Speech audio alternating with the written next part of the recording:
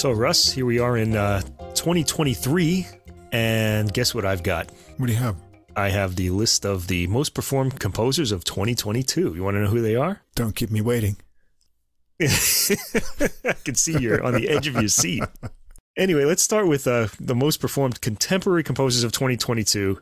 Once again, this is kind of important, too, because for the last 2 years, they didn't take this data because all the concert halls were closed, right. So there were no live performances of these composers. But the number one contemporary composer of most performed contemporary composer of 2022 was Arvo Pärt, the Estonian composer. One of your favorites? He was also, one of my favorites. Actually, a lot of my favorites come up on these lists. Yeah. Now, Arvo Pärt, he was also the most performed contemporary composer from the years 2012 to 2018. Oh. And there was only 1 year when he wasn't, and that was 2019. And that was when this year's number 2 composer, John Williams, hit number 1. So this year, John Williams was the second most performed contemporary composer. Number 3, John Adams. The Americans are doing really well here. Mm. Okay. We like him. Yeah. John Adams. We heard a bit of him on this podcast. Number 4, Thomas Addis, British composer. Right. Number 5 was Philip Glass. Nice to see him still up there. Number 6 was Jörg Widmann, who's a German composer and also a clarinetist and a conductor. And I don't know his music very well. No idea. Number 7 is a little surprising. She's a really challenging composer and a favorite of mine, Sofia Gubaidulina, the Russian composer, and she's very old now too. She's in her 80s, I'm pretty sure. Number 8, Anna Klein, British composer. I don't know her music either. Number 9, Wolfgang Rimm, German composer, and number 10, James Macmillan, who incidentally I just found out has a Christmas oratorio, which I haven't heard, but these things come to mind a little too late. I'm going to have to wait till next year to hear that, I think. Yeah, missed it. The Christmas oratorio. There was a recording of that made. Okay, so the most performed overall composers in 2022, you'll be happy to know they're all dead. But the first one, my all-time favorite composer, is Mozart, and he's number 1. Number 2 is Beethoven. Number 3, Bach. Number 4, Brahms, my other favorite composer, Brahms. Number 5, Schubert. Number 6 is Robert Schumann. Number 7, Ravel. How about that? I think it's La Valse is becoming like a big concert piece. Number 8, Tchaikovsky. Number 9, they just say Strauss. I'm assuming that's Richard Strauss. Right. The orchestral composer, not the waltz guy. And number 10, everybody's favorite, Chopin. No Wranitzky yet, huh? Wranitzky isn't in the top 10 yet, but I understand that he's inching closer. Hey, by the way, we got a message from Daniel. I don't know if you saw it yet or not, but there's some new Wranitzky coming out soon. Oh. Yeah. So next month, there you go. It's on the Naxos site. Next month? Oh, well. We'll get him inched up. Wranitzky, so. Inched up in the top composers list, hopefully soon. Yeah, let's make Wranitzky one of the most performed, although these are some pretty big names. I don't know that he's ever going to crack this list. There were no surprises in that list at all there, yeah. Anyway, it'd be nice to see a contemporary composer get in there one day, but, Yeah, I'd like to see Nielsen. Arvo Pärt's still going strong, happy about that. Yeah, Nielsen would be great. All right, so what's the name of this we podcast? are Adult Music. Anyway. The podcast with music for the mature mind. We do classical and jazz and sometimes some things in between and outside of that realm too. And you're listening to episode 97, getting close to 100, almost there next month. We'll 100. Our 2-year anniversary and also our 100th episode. So that'll be cause to celebrate. Every week we bring you 6 albums to discuss. In the episode description, you can see all those links. I put them up for Spotify and Apple Music every week to everything we talk about. Also, at the top of the description, there's a link to the full episode playlist. If you want to hear all the music in one spot, you'll have to go to Deezer. That's our favorite CD quality streaming platform. If you don't see the full description or the links or lists aren't active, go over to our host site, Podbean, podbean.com. You can get everything easy to follow there. Now, if you enjoy the podcast, please follow or subscribe wherever you listen to us. Tell a friend. If you have any music friends, word of mouth gets us some new listeners. Also, if you take a moment to write a review or give us a ranking, that helps us get recommended in the music category recommendations for podcasts and then we get new listeners that way as well. You can also follow us on Facebook. Come over there to get extra info and releases throughout the week, other musical tidbits. You can leave a message or comment there as well. And if you want to contact us directly by email, you can do that too. Any questions or comments, we'd love to hear from you. Our email address is adultmusicpodcast, all one word, @gmail.com. Before we get going, there's a few other podcasts that we're sharing our audiences with each other. And we've got Tom Gauker's Something Came from Baltimore. It's a jazz, blues, and R&B interview podcast. We've got Famous Interviews in Neon Jazz by Joe Domino. And we've got this other interesting one, Same Difference, Two Jazz Fans, One Jazz Standard, where two guys look at several versions of the same jazz standard each week, play little portions of it, and discuss the history of the original and the different versions. So any jazz musicians and jazz aficionados may find that interesting as well. Anyway, the links for all of those will be at the bottom of the episode description. So if you want to get some more music podcasts in your week, please do check those out. All right. So I guess we should just leap right in here. We're going to take our passports and jump to the old world. To the old world. We don't have any American music in this list tonight. Nothing from the Americas. I've got some interesting American classical music coming up soon, but we gotta wait for them to show up or anything. Anyway, we're gonna start with the old country for me personally, with a record called Forza Azzurri. Yeah, we're gonna end up there in jazz today too. So. We're going to end up there in jazz today, too. So it's like a bookend. Italy. Okay. Good place to start. Music by Dall'Abaco, Brescianello, Sammartini, Vivaldi, and Zavateri. Great names. Boy. Yeah. This is by some artists that are very familiar to us on this podcast. Tabia Debus, or Debus, I think she just calls herself, on the recorder. The ensemble La Serenissima, conducted by Adrian Chandler. And this is on the Signum Classics label, a British label. La Serenissima, I should mention, they're British. They're an early music and period instrument ensemble, which will become pretty obvious when you start listening to them. Founded way back in 1994 by Adrian Chandler, their current director. He's been the director really since the beginning. And they specialize in the music of Antonio Vivaldi and his contemporaries.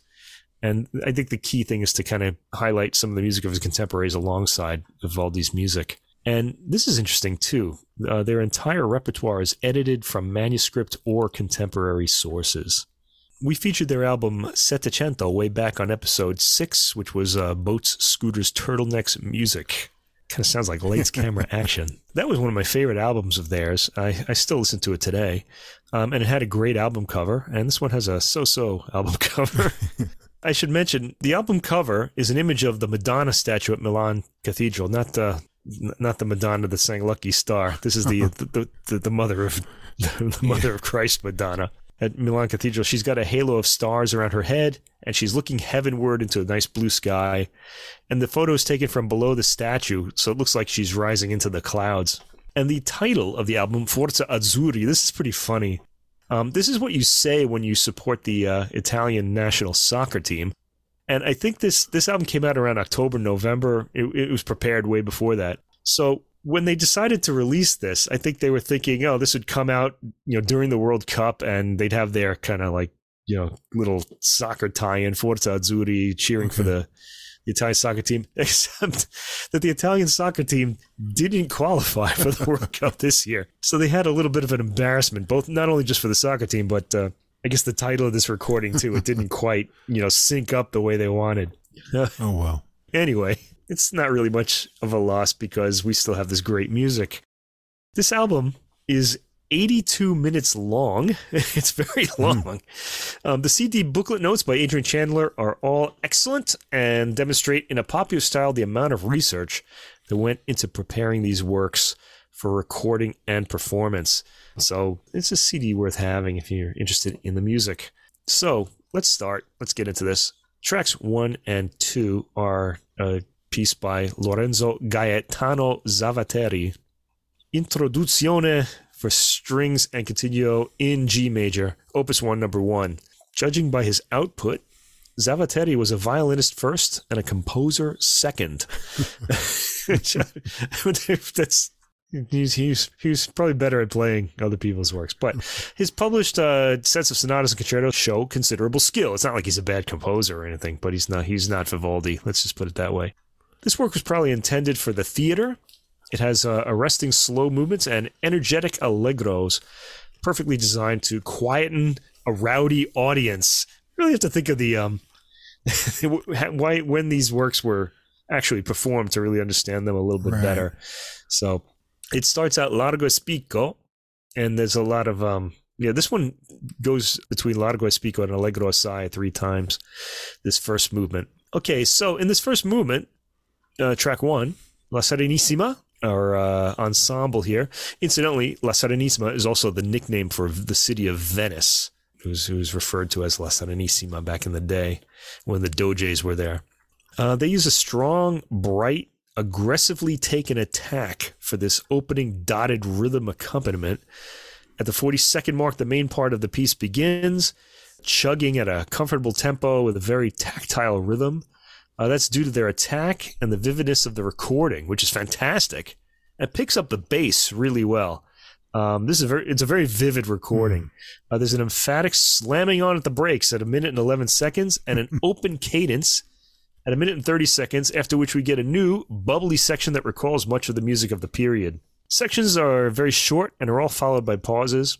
At the 2 minute and 18 second mark, there's a sudden, lovely melting phrase that moves downward, appearing like an illusion that suddenly dissipates as the more lively material returns. It's an odd movement, which ends on an open cadence that leads into the second movement, the Allegro. This starts in a more traditional Baroque way, with its theme being passed around the strings. There's the occasional odd passing harmony, as at about the 22-second mark. The clear recording allows all the voices to be clearly heard, especially pleasing in the more polyphonic sections, which don't stick around for long. It's a very brief movement. After that, we're on to Giuseppe Sammartini. Now, this is a different guy than Giovanni Battista Sammartini. I'm not even sure if they're related, but they might be. Anyway, this is Giuseppe Sammartini. He's new to me. Concerto for recorder, strings and continuo in F major, and this is where Tabea Debussy comes in. Oh, it's his brother. Giovanni Battista Sammartini is his brother. Both brothers were oboists, the sons of French oboist Alexis Saint-Martin. So Sammartini means the same thing in Italian that Saint-Martin means in French. Giuseppe worked in Milan, Brussels, and London, which is where he died, in London. This recorder concerto is his best-known work. It's got 3 movements. The first one, Allegro, track 3. I posted a video online, by the way, on Facebook of the ensemble performing this movement on our Facebook site, if you want to see it. Tabea Debussy is featured on the recording. I've liked her playing on all of La Serenissima's albums, and here's no different. I kind of knew this was going to be great. The recorder used is a soprano, also known as a descant recorder. Beautiful flowing phrasing here. Debussy livens up any attack she plays on. She's well captured on the recording. Her contrasting sound to the strings is very welcome. And at 3 minutes and 23 seconds, she gets a brief cadenza with some subtle bends of tonality, adding to expression. Playful and enjoyable. Second movement, Largo, the slow movement, has a typical start, but there's a harsh passing harmony at the 9-second mark that felt so good. And that La Serenissima makes sure we hear by really leaning into it. They give it a little push out of the speakers. This is a technique we'll hear a lot on this album. They really like to draw your attention to these odd passing harmonies, which I rather enjoy. The recorder enters at about the 1 minute mark into the movement. Her line matches the lilting Sicilian rhythm employed in the accompaniment, with some virtuosic figuration added to her lines. And the third movement, Allegro assai, lively, bouncing rhythm from the ensemble, with the recorder winding a sunny, chirpy theme around the accompaniment in 3/4 rhythm. Debussy has appealing tone and virtuosity throughout. Balance between the recorder and ensemble is good. She stands out when she solos and can be heard with the ensemble when she accompanies, thrown into relief by her timbre but not her volume. So even though she's quiet, you can easily make her out simply because she's a wind instrument and everybody else is a string instrument. She gets a brief cadenza in the 2nd minute as well. I was really happy to see this man's name on this program, tracks 6 through 8. Evaristo Felice Dall'Abaco. This is his concerto number 12 for strings and continuo in D major, opus 6. He was a pupil of the violinist Torelli, and he joined the Bavarian court of Maximilian II Emanuel. Maximilian Emanuel II, I don't know, in around 1704. But that year, the Duke of Marlborough defeated Maximilian II Emanuel at the Battle of Blenheim, and Dall'Abaco fled with Maximilian to Belgium. And after another defeat by that same guy at the Battle of Ramillies in 1706, he went to France. Dall'Abaco's general style is Italian, as is shown by his concerto, whose energy pays tribute to the concertos of Albinoni and Vivaldi. Movement 1, Allegro. This work features the strings. The lively rhythms and bounce of the Italian style are on display here, along with virtuosic violin bowing. There's a cadence and pause at about 1 minute and 50 seconds, after which we launch into the opening material again, or what at least starts out like it. I like the way the bass registers fully throughout the speakers on this recording, really throughout this album, adding depth and presence to the sound. The second movement, grave. This seems to be taken more quickly and aggressively than a grave would indicate. You're thinking of it being serious and slow. It's got a Siciliano rhythm, which is emphasized, and the brief movement has a mournful quality and ends in an open cadence into the next movement, Allegro ma non troppo, which starts with a smooth legato theme in the strings. It picks up in rhythmic vitality as the bowed notes become shorter, throwing the rhythm into relief. Rapid rippling, circling figures and repeated bowed notes on the downbeats all give the music a sense of propulsion. Energetic performance by an ensemble that one can tell is really enthusiastic about this music. La Serenissimi's enthusiasm comes throughout the album. There's a well-taken, gradual but quick slowing down to reach the final cadence at the end.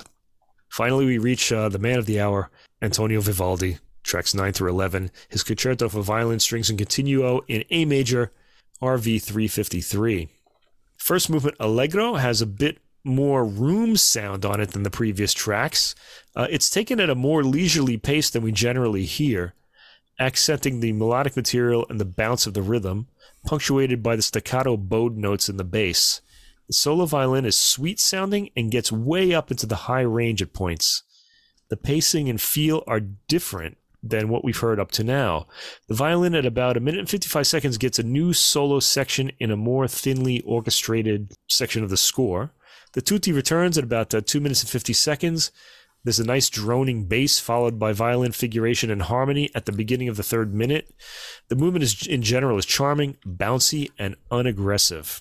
Second movement, Andante, the slow movement. The violin plays its theme over an accompaniment, of course, that pulses on beats 2, 3, and 4. The movement pretty much continues in this way, with the violin achieving some poignant turns of phrase. And then the third movement, Allegro, has a heavier tread on the rhythm, almost giving it a stately feel. At the 54-second mark, the texture lightens as the violin plays virtuosic figuration. We're back to a tutti at about 1 minute and 14 seconds. After a cadence at around 1 minute and 30 seconds, we get violin figuration as the harmony cycles through various keys. The tutti returns afterwards. This movement could be thought of as almost a rondo by the way it progresses.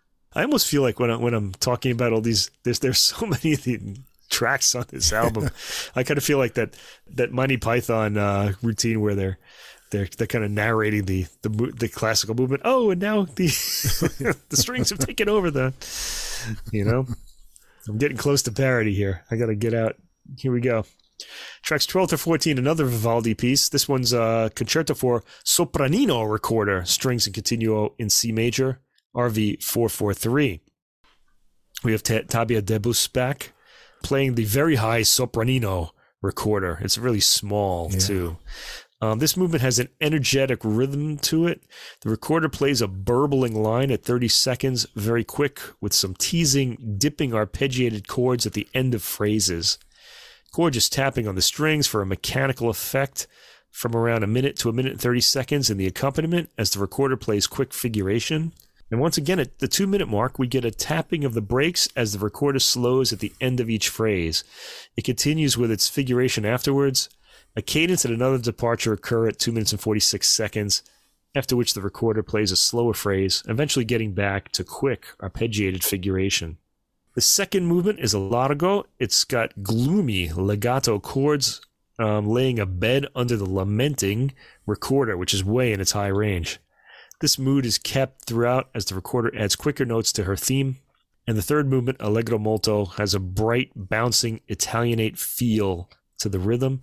The sopranino recorder plays with them and emerges as the soloist at around the 20-second mark. Her line is full of constant figuration. There are some lovely melodic moments, as in the first minute when the recorder is more exposed, after which the full ensemble comes back.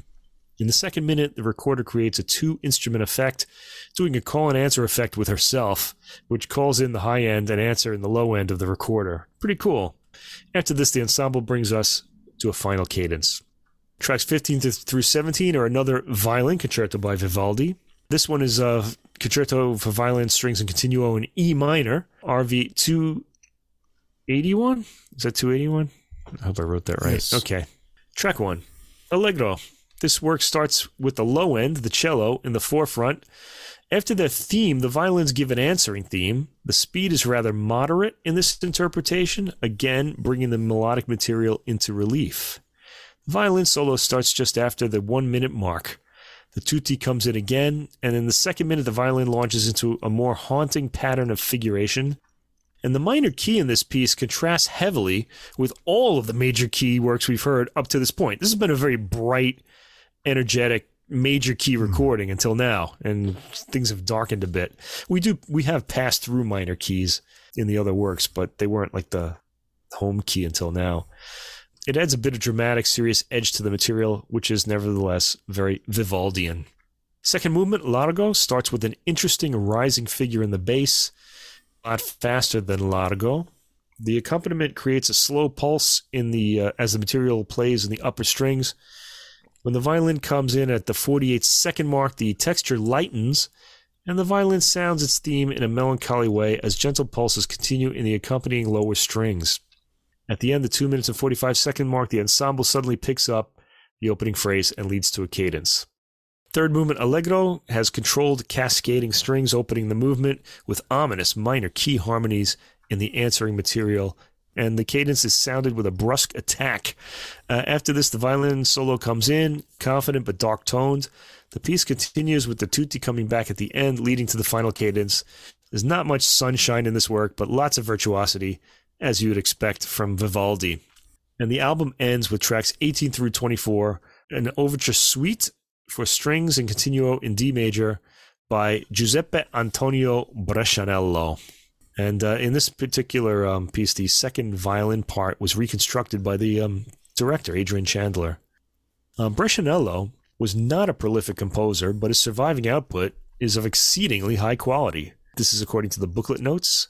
It is mostly in the Italian style, but incorporates elements of the French style as well as a thorough harmonic outlook popular amongst the German chorus. So he pretty much was a well-traveled man who absorbed everything. This is part of a set of 6 orchestral suites that Brescianello composed after his employer Eberhard Ludwig, Duke of Württemberg, made a visit to Louis XIV at Versailles shortly before the year 1700.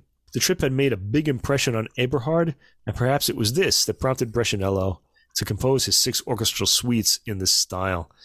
This one is different from the other 5 in that it ends with a massive chaconne rather than a gigue, which is a gigue would be a dance, and a chaconne is a set of variations. The first movement is an overture and fugue. It starts regally in the slow overture, not quite a French overture, but there are elements of it in there. The dotted rhythm appears occasionally. It's over at 1 minute and 5 seconds. Then we hear the fugue, which is quick in contrast with the overture, as is the expectation of the period. And it's also lively. It's played here with a sense of joy and the sharply delineated rhythm and leaping violin lines. Second movement is an aria, played allegro, bubbly, smoothly orchestrated movement with the violins, providing the melodic material in the high end. It's got a dancey quality to it. Third movement is another aria, this labeled presto, at about the same time as the previous movement, despite the presto marking. It sounds like the same as far as speed goes. It's not as busy, though, and the thematic lines more sharply delineated and less dancey, though still lively. Fourth movement is a rondeau. It's in 3/4 time with a widely swaying rhythm, very dance-like in a Baroque manner. The wideness of the rhythm is accentuated by the ensemble. They come down hard on the downbeats to achieve this kind of swaying effect. The fifth movement, bourrée, is a dance, another energetic movement, more assertive in its melodic material. It doesn't change much in its brief 1 minute and 2 seconds. The sixth movement is another aria, this one labeled Adagio. The first slow movement in the suite, very languidly taken and attractive in its melodic material and harmony. And then we get the chaconne. This is a very long movement for this suite at 7 minutes and 25 seconds. It's almost as long as the rest of the work put together. And it goes through a kaleidoscopic set of variations that simply continue one from the other. This technique makes the movement seem inventive, with constant new ideas springing up for the entire length of the movement. I really was attracted to this. So, beautiful recording, chipper, lively playing throughout, an uplifting, lightly caffeinated album with some darker spots toward the end, the E minor concerto of Vivaldi. And Tabia Debus is always a welcome addition to the ensemble, breaking up the heavy string sound with the smooth wind sound of the recorder. An invigorating morning listen, I would say. And it's like caffeine for your ears. Really nice. Yeah, that's what I was going to say, morning listening, because I put this one on, what would have been last Monday in the morning with my coffee. Yeah. And I really like Baroque music in the morning anyway, but especially this I've gotten into that myself, energetic Italian Baroque. And La Serenissimo's music, I've enjoyed all the recordings I've heard so far, and this one's no exception. Plus, a lot of these composers, other than the Vivaldi, and actually one of the works of him I haven't heard before, so it was a learning experience too, but all really enjoyable. It's played with flair, and with that recorder especially, my aging ears, that's almost going out of the sopranino, maybe. Yeah, the high register that I can hear, but it really cuts through and is quite exciting. Right. Third movement of the Zavatteri. Oh, no, I'm sorry. I think that's Sammartini. Yeah, the Allegro Assai. I thought I was really impressed with the virtuosity of the recorder playing there. But overall, it's just fun music. As you say, a lot of it is more bright major keys. There's a few sort of minor diversions, but La Serenissimo's way of playing is just, you can sense the energy bursting through the music all the time. And so if you like Baroque music, you can't go wrong with this. And the recording is really clear. You can hear all the instruments really well, and the energy just comes right through. So excellent morning listening music. Yeah, so Forza Azzurri, indeed. Hopefully we'll be around for the next World Cup. I think that's inevitable because they're going to let 48 teams in next time. One would hope Italy would get into that one. Yeah, geez. 4 years from now. Anyway, maybe we'll still be doing this podcast then. Who knows? My personal favorite classical album of the week was this next one. Oh. Mozart, Schumann, Bruch, and Stravinsky, Clarinet Trios. Clarinet Trios aren't something you hear terribly often. Not every day. And I was kind of happy to hear this. Now, what's interesting here, this is performed by the Wigmore Soloists, Wigmore being Wigmore Hall in London. And this is Michael Collins on the clarinet, Isabel Van Keulen on the violin and the viola, mostly the viola, we'll get to that, and Michael McHale on the piano. And this is a BIS label, SACD. So it's a surround recording if you have that capability, or a DSD also if you have that capability. One of the reasons I wanted to hear this is because we heard Michael Collins last year play the Mozart Clarinet Concerto and the Clarinet Quintet, along with a new work, a contemporary work on his album of those. And Mozart only wrote 3 chamber works for the clarinet. He kind of got to the instrument late in his life. And this is the 3rd one. And it's not recorded that often, and yet it's one of my favorite Mozart pieces of all time. I just love hearing it. It's really relaxed.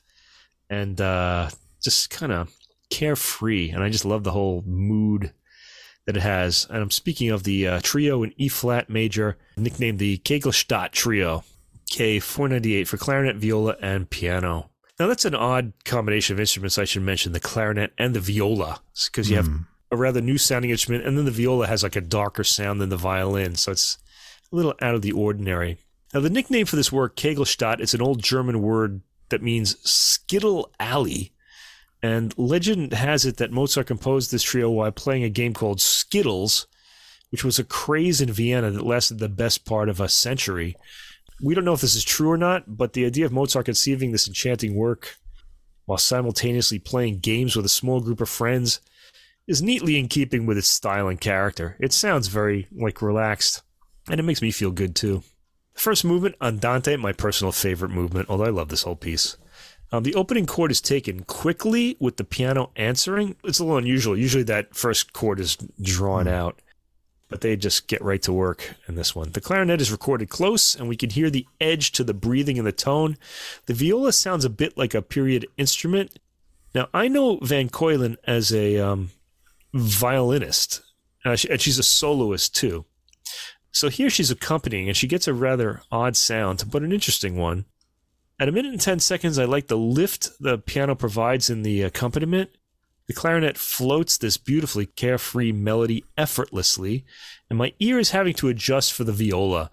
It doesn't get its usual warm, dark tone, but it's rather thin here.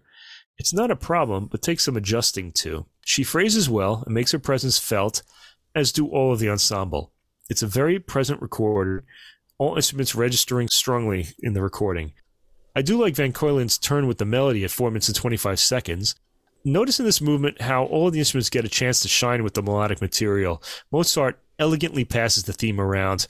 I just love this. It's perfection itself. Second movement is Menuetto and Trio. This has the opening has the square sound of a rondo, but it winds up being so much more than that. The piano takes, not a rondo, maybe a minuet, okay? But it winds up being so much more than just a minuet. The piano takes the bass accompaniment subtly as the clarinet carries most of the melodic material. The middle section features a melody by the clarinet that's answered by busy playing on the viola and chords on the piano. This sounds pretty quick and emphatic. In fact, I've never heard the viola played so emphatically in this work before. It's taking an adjustment from me. Van Kuylen is a soloist after all. The minuet returns at 4 minutes and 15 seconds, and the movement is taken a bit quickly. The third movement, Rondo Allegretto, has a smooth entry for the rondo theme. This is the longest of the three movements. The clarinet plays the theme first, then the piano. At the 30-second mark, the theme continues into new territory, after which the piano adds some figuration, which leads us to an open cadence. We hear a repeat of the theme on the clarinet, then more figuration from the piano that leads to a cadence, and then a new theme in the piano at 1 minute and 45 seconds. I like the clarinet's reedy sound in the accompaniment at 2 minutes and 15 seconds, as the viola has the lead melody. I also love the way Mozart keeps handing the thematic material from instrument to instrument like it's a hot potato. After a departure, we're back to the rondo theme in the viola just after the 4-minute mark. I like the melting way the ensemble ends phrases and goes back to the rondo theme, such as at 6 minutes and 42 seconds and just before that. At the 7 minute and 16 second mark, the piano has the rondo theme, and here we head for the end, all beautifully paced up to the final cadence. Next piece is by Schumann, Robert Schumann, another one of the most performed composers from last year. Märchenerzählungen, which means fairy tales. It's a long word. Oh, it's Märchenerzählungen. I hope I said that close to right. Anyway, Opus 132 for clarinet, viola, and piano. This is from 1853. The title means fairy tales, and here also kind of the feeling of a friendly, playful, and at times highly intimate exchange pervades the work. The piece has an integrated key scheme that suggests it belongs together as a single work and is not simply a series of character pieces. We don't have any information on whether Schumann had any particular fairy tales in mind. Evidently, as the booklet notes state, it was more a matter of capturing the elusive moods of the fairy tale as a genre, which really would be a very romantic approach to music. The first movement, Lebhaft, nicht zu schnell. Upward staccato in the piano as the viola plays a melody, then hands off to the clarinet. Mikhail's playing here is characterful. At 1 minute and 20 seconds and onward, Collins is phrasing beautifully with a comforting tone. A sort of climax is reached at 2 minutes and 21 seconds, and we head to the end of this brief movement. The ending chords and material are lovely. Second movement, Lebhaft und sehr markiert. Dramatic opening with heavily accented chords in the piano, which the clarinet and viola pile on. The phrasing consists of heavily accented material followed by rushing answers. This breaks down just before the first minute, as we now keep stopping on some harsher chords. The theme is back in the piano at the 1 minute and 20 second mark, however. and we get a more pleasant departure. There's a kind of back and forth theme in the second minute, called and answered between the piano and the other two combined in harmony. The ending is left open and inconclusive. The third movement, Ruhiges Tempo mit zartem Ausdruck. This is a love duet-like movement. It's gentler with simple configuration for the piano as the clarinet takes the yearning romantic melody and is answered by, I guess, the piano. The material moves into some interesting key areas after the 1 minute mark, remaining gentle in articulation. The last minute is all pleasant harmony between the clarinet and viola, who have reached a point of union. The ending is very soothing. And the fourth movement, Lebhaft sehr markiert, dotted rhythm in the piano, is answered by staccato eighths in the viola first, then the clarinet. This movement has a harder, emphatic quality to it. The piano mainly sticks to the chords and accompaniment as the other two play the melodic material. At about 1 minute and 30 seconds, there's a quieter middle section in which the clarinet and viola more or less play together, the piano's rhythm suggesting a dance. After this section, the piano comes in hard at 2 minutes and 38 seconds, shaking us out of the previous section and playing dotted note chords as accompaniment. This time, the piano takes a bit more of the lead, with the viola and clarinet on top of his melodies. Nice ending on the lower timbres. Tracks 8 through 11 are by Max Bruch from his Acht Stücke, opus 83, for clarinet, viola, and piano of 1910. This was written for Max Bruch's clarinetist son, Max Felix. And we get the, this is interesting, we get the final 4 movements of this 8-piece work. We get the final 4 pieces. So, movement or piece number 5, Rumänische Melodie, starts with rolled piano chords opening the work, followed by the viola really digging into its low end. It sounds almost like a cello here. It's got a deep sound, beautifully captured and drawn out by Van Keulen. The clarinet finally comes in to bring the thematic material further as the viola plays a counter melody and adds some answering phrases to the clarinet. At 2 minutes and 25 seconds, the piano starts an arpeggiated rhythm that starts giving the piece motion, but this quickly becomes a harmonic crisis. At about 2 minutes and 55 seconds, we settle back into something more familiar at 3 minutes and 22 seconds. This leads to a quick crescendo, decrescendo, and some quiet lamenting playing in the 4th minute. The piece ends quietly, but with a sense that the goal hasn't been reached. The 6th movement, Nachtgesang, or Night Song, labeled Andante con moto. It starts with the piano, with a chord and arpeggio-based rhythm. The clarinet takes the theme first, and he plays tenderly. Collins has a really great tone, and it's on full display here. Van Keulen comes in on the viola in the 1st minute, and she's more lyrical, seemingly more comfortable in the first piece with the viola than in the previous 2. The music starts swelling via crescendo to a more romantic sound world in the 2nd minute. In the 3rd minute, we're back to the dark woods type of feel, quiet and mysterious. I'm noticing there are a lot of quick exchanges of material in these pieces that suddenly start up and aren't melted into via any kind of modulation. Notice the triplet rhythm at 4 minutes and 45 seconds and how it suddenly completely disappears by 4 minutes and 55 seconds, for instance. We get more of Collins' fabulous tone at the beginning of the 5th minute as we head for the closing cadence, gently led to and taken. The 7th piece, Allegro vivace ma non troppo, is quick and scherzo-like. I'm guessing that the ensemble chose these 4 works because they resemble a sonata andante scherzo finale type structure. The piano is busy with the bouncing triplet rhythm. Michael Collins of the clarinet really shines here with his tone and virtuosity. He gets a reedy sound when he plays the thematic material and a woodsy, burbling type of sound in his accompaniment. This movement is really all piano and clarinet with the viola along for the ride. And the 8th piece, Moderato, the final one, is a slow opening played by the clarinet and piano, and the phrase is answered by the viola. Again, Van Keulen sounds in her element when she's front and center. The middle section features quick chords from the piano as the clarinet and viola both play the melody. Once the crisis material is resolved at the beginning of the 2nd minute, the music quietens and we get to enjoy the tones of the soloists for a while. Then another climax is built to, not quite reached, fallen away from, and the piece ends quietly. Tracks 12 through 16 are the final work, Stravinsky, suite from L'Histoire du Soldat, the Soldier's Tale, for clarinet, violin, and piano. So here we have Isabelle van Keulen on the violin, which I think is her natural instrument. I've heard her play a lot of concertos, violin concertos in the past. In this piece, the tale, the soldier's tale, contains an awful warning of the dire consequences of, quote, going back. It was composed in 1918 while Stravinsky was living in Lausanne in Switzerland.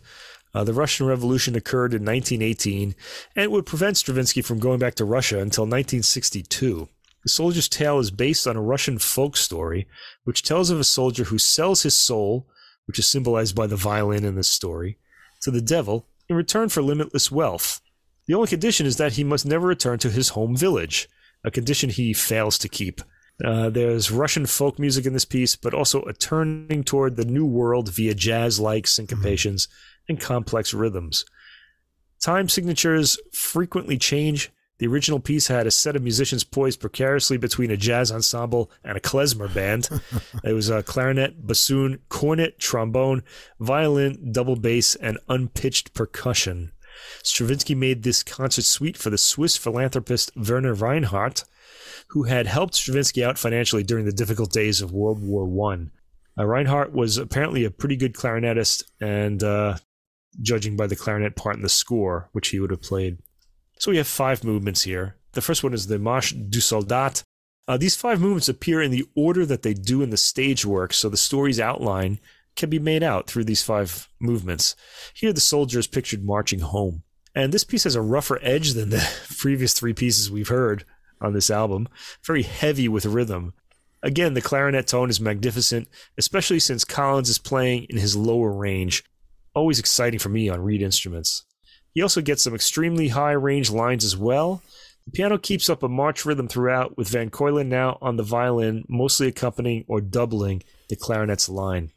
The second movement, Le Violon du Soldat, portrays the soldier's first encounter with the devil, which will lead to the fatal bargain. I like the violin's sound as it plays its rustic-sounding line here over a ticking piano accompaniment. The clarinet eventually comes in with some low-range accompaniment. I like the way Stravinsky writes for the violin, with his harsh, often low-range double-stopped chords taken with a rough attack. You heard a lot of this in his violin concerto, too. We hear a lot of that in this movement. The clarinet gets a moment to play the melodic material in his middle range. Third movement, Petit Concert. Here the soldier appears to have won his violin back. This has more of Stravinsky's fabulous double stops on the violin, with the clarinet getting that bubbling sound I like and playing thematic material in an almost jazzy way. I don't want to leave the pianist Michael McHale out. He's got the task of holding the rhythm together with its often changing time signatures. It's a lively, emphatically played movement with appealing timbre all around. The fourth movement is 3 dances, a tango, a waltz, and a ragtime. The soldier's playing here restores the sick princess to health in this movement. This tango sounds very sinister on the violin. The piano plays a craggy rhythm with staccato followed by pauses. At a minute in, we can hear the clarinet providing a rhythmic figure in his reedy low end as the violin plays a circling theme. At a minute and 52 seconds, the waltz rhythm is heard, interrupted by a straight 4 rhythm, but fully installed by around the 2 minute and 20 second mark. The violin here has a lot of cool effects, with the bow bouncing off the strings to give a rougher edge. There are also occasional strummed chords in the higher range. The piano keeps the rhythm as the clarinet occasionally comments. Stravinsky's idea of ragtime is more of a deconstructed cubist approach. The ending really doesn't sound anything like we necessarily think of as ragtime, but it does have a popular feel. The fifth movement, Danse du Diable. The devil knows he'll win in the end, and here we hear him celebrating his forthcoming triumph. The devil, of course, gets some harsh chords on the piano and violin. The clarinet gets a few good shrieks in, and this short movement ends emphatically.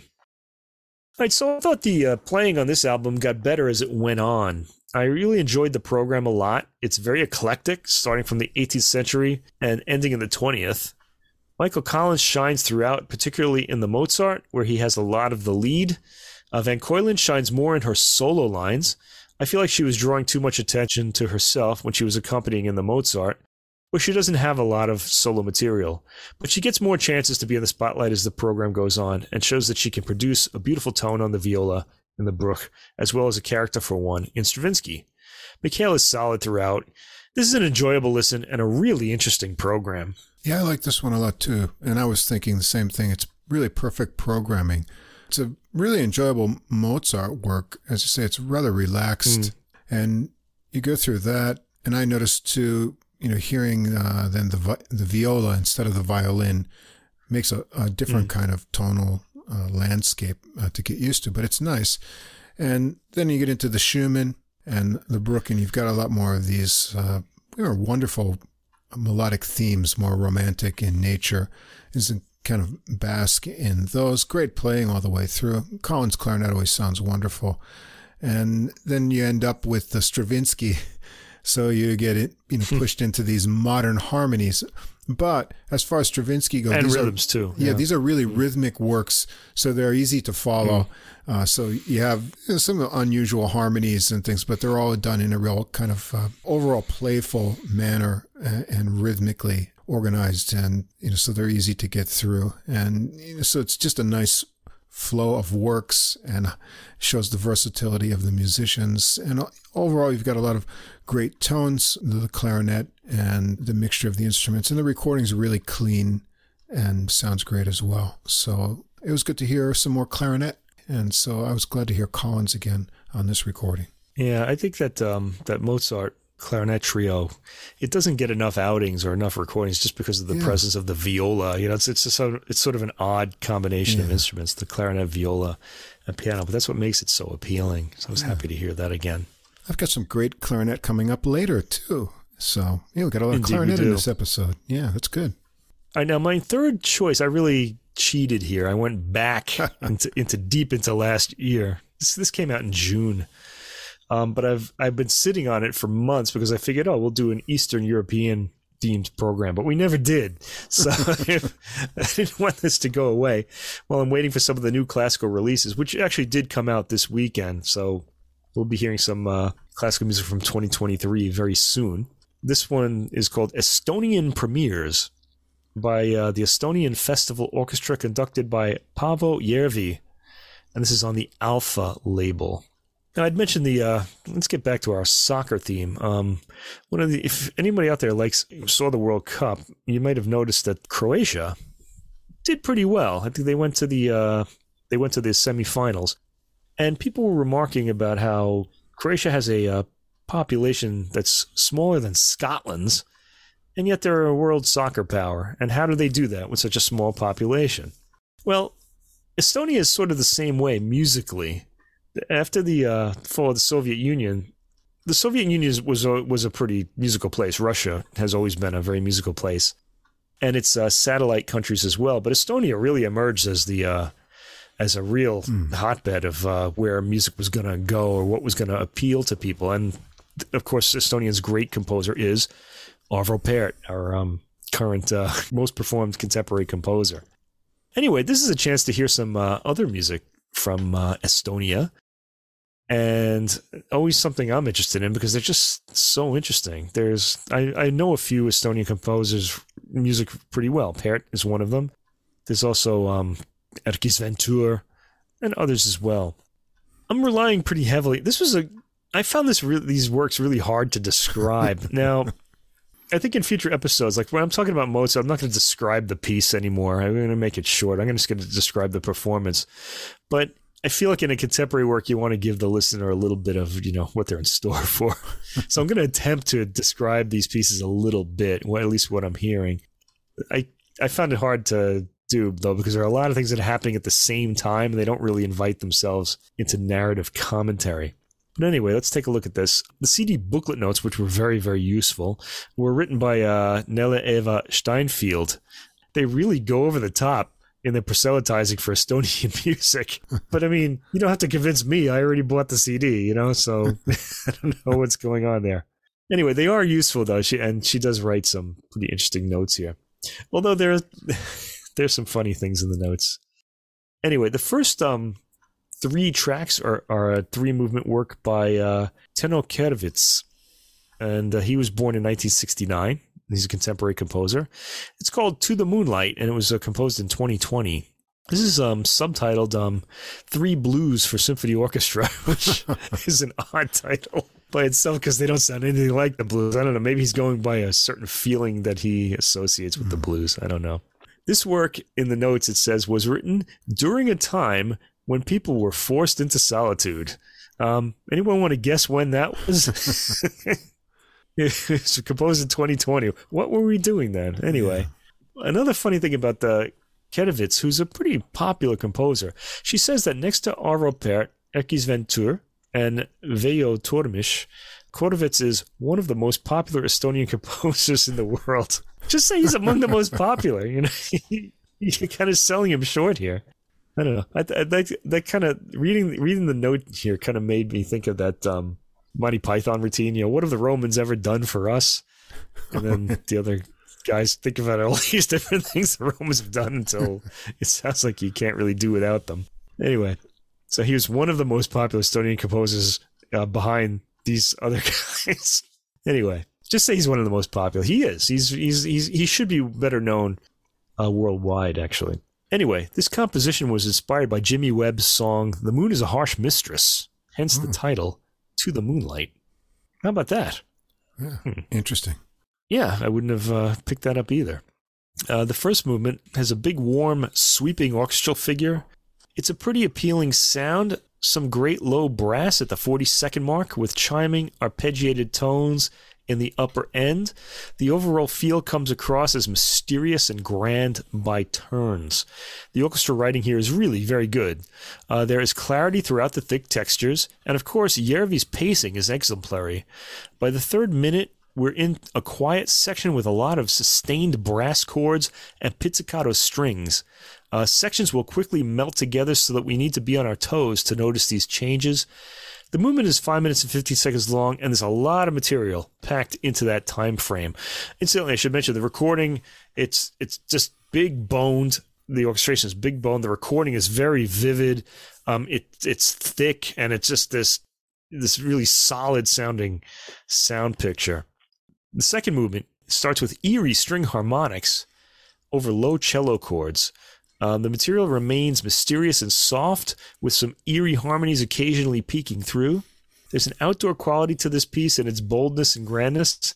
This amorphous material breaks into a slow rhythm propelled by pizzicati in the middle of the second minute, with the winds carrying the thematic material. It's an interesting movement, also beautifully scored. You'll enjoy this if you're interested in the sounds that can be drawn from the orchestra. I'm that kind of guy. I like to take a nice sound bath, you know, sit in the chair and douse myself in the sounds of the orchestra. That's what this felt like. The third movement has a natural fade in. The strings are finally heard piano, but masked in a big boned way by the 20-second mark. I'm going to be using this word big boned a lot on this album. These are all big boned works. There's no respite, really. This movement is fairly quiet and rather icy, with a sweeping, thickly layered string theme. The layering disappears in the fourth minute, and we hear what I think is a distant harp in its high end, though it could be something else. A wind melody comes in afterwards, with all kinds of interesting overtones and harmonies heard accompanying the rest of the orchestra. The work ends with the masked strings satisfyingly ending their theme, after which the harp, I'm guessing that's what it is, does a natural fade. This was a pretty compelling work, carried heavily by its timbres, but there's plenty of thematic material to hear as well. Okay, so we're off to an appealing start. It was a little bit of a challenge, but it's a good work. It's very enjoyable orchestrally. The next work is by Ulo Kriegel, and this is called Chorde, composed in 2013. And the writer of the book, Nella Eva Steinfeld, lays out this work's themes better than I can, so I'm going to just read what she wrote here. The title, Chorde, is of ancient Greek and Latin origin and has multiple meanings both in music and linguistics. It is the source of the English word designating a harmonic set of pitches, so chord, and the Italian word corda is the word for the string of an instrument. In French, the word d'accord means to agree. One of the basic forms of musical agreement is indeed the chord. Okay, so by now you're figuring out how Kriegel thinks when he puts his ideas together. He's just kind of trying to get all these meanings into one work and kind of connect them all. The chord is a form of musical agreement. It is an order and accordance among pitches. It is never a passive state, but a fluctuating relationship between several pitches that sound together. That is what chord is based on certain specific chords and their integral characteristics, so the way they kind of all connect with everything else. This starts with some pounding, big-boned percussion and sustained chords. The percussion quietens but continues underneath. In the chords, there are a lot of swooping string glissandos, both upwards and downwards. As the material goes on, new timbres are introduced. It's a pretty interesting work for the ears, different timbres peeking out of the complex sound patterns. At the 3-minute mark, we get a simple flute theme fluttering over wind accompaniment. The piece has become gentler, but still a bit foreboding. By the 3-minute and 30-second mark, the strings come in and start the insistent loud accents at the beginning again. The percussion in this work is mighty indeed. Listen in the 4th minute, and really throughout. You can really go anywhere. The material tends to morph into new sounds and rhythms in the, I guess kind of in keeping with the new ideas that he's connecting with this idea of chorde. In the 5th minute, we've got an instant rhythm dividing the material above it, like it's a rushing river, and the thematic material are objects caught in the tide. All of this is beautifully realized by the ensemble and by Järvi's conducting, as you would expect in this music. You've really got the ideal conductor for this. He's fully immersed in the music of his country, Estonia. The piece ends suddenly and sounds are allowed to dampen into silence. It's a bit challenging, but the performance makes it eminently listenable. Then we get to track 5, Helena Tulve, L'ombre derrière toi. Again, from the booklet notes. This is from 2011, by the way. Tulve's music is inspired by Gregorian chant, Oriental music, and French spectral music. For her, music is strongly connected to the human soul and voice, and therefore it is very intimate, primal, and sincere. Yeah, I'd underline the word primal there. At the heart of her music is incessant change, and the processes related to it. The work and its title are inspired by a proverb known throughout the world with minor variations. And the example that the writer of the booklet note gives is from Japan. This proverb says, "Look at the sun and the shadows will fall behind you." So l'ombre derrière toi means the shadow behind you. This recording uses a viola and 2 cellos, which apparently weren't in the original version. Anyway, it starts quietly with an insistently repeating low string pattern. The strings playing the pattern are added to, and soon we are hearing a small ensemble of them. This takes time to build up, but by 2 minutes and 33 seconds we've gained enough momentum so that the melody can be expressed in the strings. Layers of strings build up beneath the melody, and soon we're hearing short patterns again, until at 4 minutes and 48 seconds there is silence. After this pause, lower, more swarming cellos build up a harmony and elaborate on the opening motif.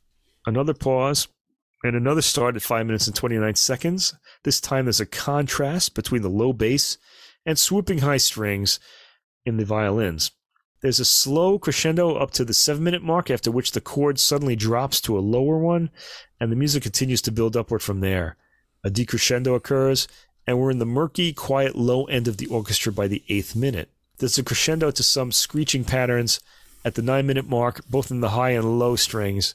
The material decrescendos by the 10th minute, leaving us with only a single droning tones in the high and low ends that eventually fade to silence. It's a challenging piece, very difficult to describe. I didn't give you any idea what this sounds like. You're just going to have to hear it, but just be prepared. This is going to make you do some work. I wrote buzzing insect like string interval figures. Okay, that's fair. It's a very abstract composition, and kind of like the title implies. And you'll probably never hear a better performance of it than you did here. So, anyway, we do get a break coming up next. The 6th track is Tauno Eins. I hope I'm saying that right. I couldn't get the pronunciation for all of these words, these names. Eins is born in 1975, and this is his Overture Estonia. Eins is known for his stage works. He was commissioned by the Estonian Song and Dance Festival Foundation to write the piece My Fatherland for children's choirs. The song's lyrics contain 2 haunting thoughts. That which I hear, which I see and feel, that is my fatherland. And my fatherland, you are beautiful and so ugly at the same time. Well, that's honest. Yeah. Okay. These two thoughts, I think we could all say that about where we're from, if we're really honest. Anyway, these two thoughts made Ains think of what he would say about his own fatherland, so he wrote this overture for that. There are no vocals in this, by the way. This starts with a rather lively martial theme, so marching in the strings, rising. The orchestra is, ready? Big boned. And tuneful. They really like these big, because you don't think of Arvo Pärt as big boned. He's not. No, he's subtle. Neither is really Eötvös Ventura. Yeah, he's very subtle. Anyway, it's tuneful too, this particular work, which makes this unique so far on this program. There's a lot of sparkle to the composition. It's lively up to the 2-minute mark, after which there's an ominous build-up that ends in silence just after the 3-minute mark. And we then hear a mysterious flute melody with ghostly, lightly chiming accompaniment from what sounds like a celesta. This theme very gradually builds in warmth and crescendos, and it's beautiful use of the orchestra in this. You can hear this in the 4th minute. By the 6th minute, we're hearing gentler, more melodic material, and this suddenly stops at the 6 minute and 44-second mark when a winding string thing is heard, and followed by serene wind chords and a gentle brass melodies, evoking a peaceful, sunny day to me. The piece ends here. It's really nice. This is one to sample, actually, if you just want to hear one thing from the album. Track 6, Overture, Estonia. Really beautiful. And rather touching, too. Track 7, we get to Ulo Kriegel again. This piece is called The Bow, and it was written in 2021. Now, you remember in the earlier work was chorde and all the different meanings of the word chord in different languages. Well, Kriegel's going to do that with the bow, too. He really seems to enjoy deconstructing words as inspiration for his compositions. Okay, here the writer, Nella Eva Steinfeld, explains that the title The Bow refers to various things that resonated with the composer while composing the piece.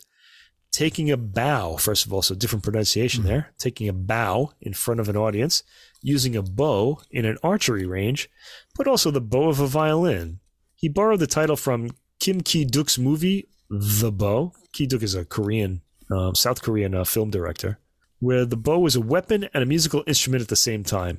The final lines of the movie were, "Power and a beautiful sound. I want to live like this until I draw my last breath." So here we have chimes and harsh brass chords start this off. This is a lot rougher going than the chorde piece was, I have to say. The chords are arranged in a pattern that repeats 3 times and is added to each time until it achieves a kind of escape velocity and starts generating more material. One idea morphs into a new idea in a winding way, with new motifs and patterns suddenly emerging. There's a change to something lighter at the 2-minute and 24-second mark when the winds take over the accompaniment, a rhythm that eventually takes on a bouncing quality by the 2-minute and 50-second mark. At 3 minutes and 8 seconds, this is taken over by a pizzicato string instrument, after which it dissipates into a breathier, more anxious section. Things that stick out are when the music suddenly comes into stark profile, like at 3 minutes and 40 seconds when an isolatable pattern emerges. Often with Kriegel, we're getting many patterns happening at once, so it can be hard to describe what's happening. At the 5-minute and 45-second mark, just a minute before the end, the layers disappear, and we have chiming patterns across sustained chords and tones. The piece ends with the chords simply petering out. The last piece is by a well-known composer, the only non-contemporary composer on this album, Lepo Sumera. He lived from 1950 to the year 2000. And this is his Olympic Music 1. This was written for the opening ceremony of the Tallinn Sailing Regatta at the 1980 Olympic Games. You might remember that as the one in the Soviet Union that the U.S. boycotted. Remember when we were kids and we had no idea what was happening because there were no computers at the time, right? Anyway, keep in mind that Estonia was part of the Soviet Union at this time, so this would have been, sort of like a patriotic piece for their region, all right? The composition was initially recorded with quadraphonic sound, and the balance of instrument groups was deliberately altered to boost the illusion of power and multi-dimensionality. What a shame we couldn't hear this on surround sound, right? Alpha doesn't do Super Audio CD, though. It would have been nice, though, to have a recording of this in that format. Anyway, This starts with some compelling timbres. We hear scattered octaves, slowly played and repeating. The entire piece, up to 1 minute and 26 seconds, consists of these sustained notes and the rhythm set by the repeating octaves. Then more thematic material emerges in the winds. At 2 minutes and 16 seconds, we have an enjoyable rhythmic pattern with chirping winds and breezy swirling string chords. A slow brass fanfare emerges from the texture at 2 minutes and 50 seconds and keeps circling around. The material is repetitive and very appealing on a first listen, surely more so with repeated listenings. There's a nice chiming burst at the 5-minute mark, indicating a climax, after which the material fades and the profile quietens. We hear brass chords in the lower end and a chirping flute afterwards. At the end of the piece is very quiet. It sounds like faint blowing through a wind instrument, and I can hardly make it out over the clacking of my type. I'm just typing on the computer as I'm like listening to this. I can barely hear the sounds at the end. It just sounds like these faint, like kind of strange something ringing, blowing through a wind instrument. And that goes on for about a minute until the piece finally ends, and it just fades naturally. So anyway, this is a pretty excellently programmed disc. It's demanding and entertaining by turns. Järvi has arranged his program so that we get some welcome sugary breaks, the Aints and the Sumera pieces, from the more demanding material. I wouldn't call any of this off-putting. Some of it will just demand more attention, and I think it's worth the effort. There are some compelling orchestral textures to be heard.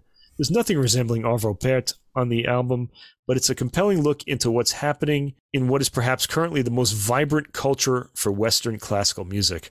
I'd recommend it, but for more adventurous listeners only. And if you're not feeling particularly adventurous, sample track 6. I think you'll enjoy it a lot. It's modern music, to be sure. You'll have to be in the right mood for it. And I was when I sat down for it. Some days I would say no way to something like this, but I was kind of up for it. Sometimes you have to catch the right day. Yeah. I've had that too with some of the My impressions overall, these pieces have really interesting timbre blends. There's like all kinds of waves of different sound coming at once and things happening. They're not terribly melodic. You won't come away humming the themes.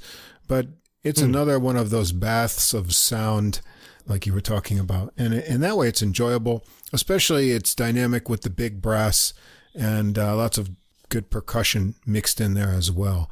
The one I enjoyed least was the Tulve. I could give that a pass to listen to again. But I really was the one I had a rough time with too. Yeah, To the Moonlight is endearing and very atmospheric. And the Estonia Overture is probably the most approachable one and quite an endearing theme with some kind of national love built into it as well. So I enjoyed those a lot. But nothing too hard to listen to here. I just found it more, atmospheric. If you sit down in an atmospheric kind of mood, you'll be bathed in lots of interesting, full sections of the orchestra and changing palettes of tone colors. And it was an interesting experience that way. Yeah, big boned. I kind of feel like when I'm listening to music like this too, some of those, like there's so much happening at the same time in some of these works, and it just feels so compressed in.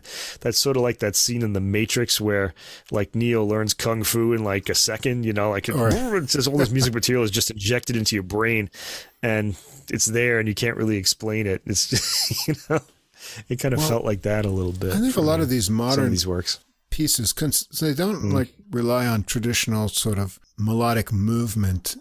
And so the timing we're used to in music with cadences and rhythms are not there. And so you get these new elements introduced when you're maybe not ready for them. And then there's layers and lots of things happening at once in sort of a vertical kind of way. And sometimes you're not really sure what just happened. Take a few listens to go back and then be prepared for what's coming next in that way. Because it's not like a melody that you can remember. It's more sort of an experience of scenes, almost like a movie or something that you're going to experience rapid changes in, but sonically. If you like any of these, I think if you go back and listen to them again, your memory will be more cued in without the expectations that normally develop, through sort of harmonic tensions. But if you can kind of remember a sequence of things, you'll adjust to them more easily. Yeah, I think also a lot of rhythm and just the layering of sounds kind of comes from people's experience of their own environment, especially when they're writing like patriotic works of where they live. And I've never been to Estonia, so I really don't know what it looks like. I imagine it's pretty cold in the winter and rather stark in places, judging by the music. But I mean, if you've been there, I mean, you can probably pick up on a lot of these elements a lot more easily. Right. So it's a foreign sort of way of, kind of for us it is, for a foreign kind of culture that we're kind of hearing a very intimate sort of evocation of. Right. It just makes it more interesting, really. All right. We'll move on into the jazz section. And, we're going to go to a place we've never been before. And we're going to check out the kind of music veterans music and also 2 debut recordings from places that we're going to visit along the way as well. This is all music that was recorded in December. So it's pretty fresh stuff. And it's almost all original compositions. There's a few things that aren't, but I've never heard them before. There's no jazz standards mixed in here. So this was a real challenging sort of description episode for me, but I enjoyed it a lot and learned some. We should just call it the challenging description episode because you had it too. Same way. Hey, we're going to hop from Estonia to Croatia, and I just mentioned Croatia. Yeah, Croatian soccer, and so we've got some Croatian music, and I don't know anything about Croatian jazz, so I saw this as an opportunity to get that extra passport stamp, and it was quite an interesting journey here. And we're talking about the Croatian guitarist Ante Gelo, who is, by what I've learned from reading about him, one of the most in-demand guitarists in Croatia. And his new recording, Mara, and it's on actually Croatia Records. How about that? And this came out December 23rd. Well. Yeah, right before Christmas. And it's kind of an interesting combination. It's essentially, it's a sextet, but it's sort of organ trio bass with some horns and an additional bass player.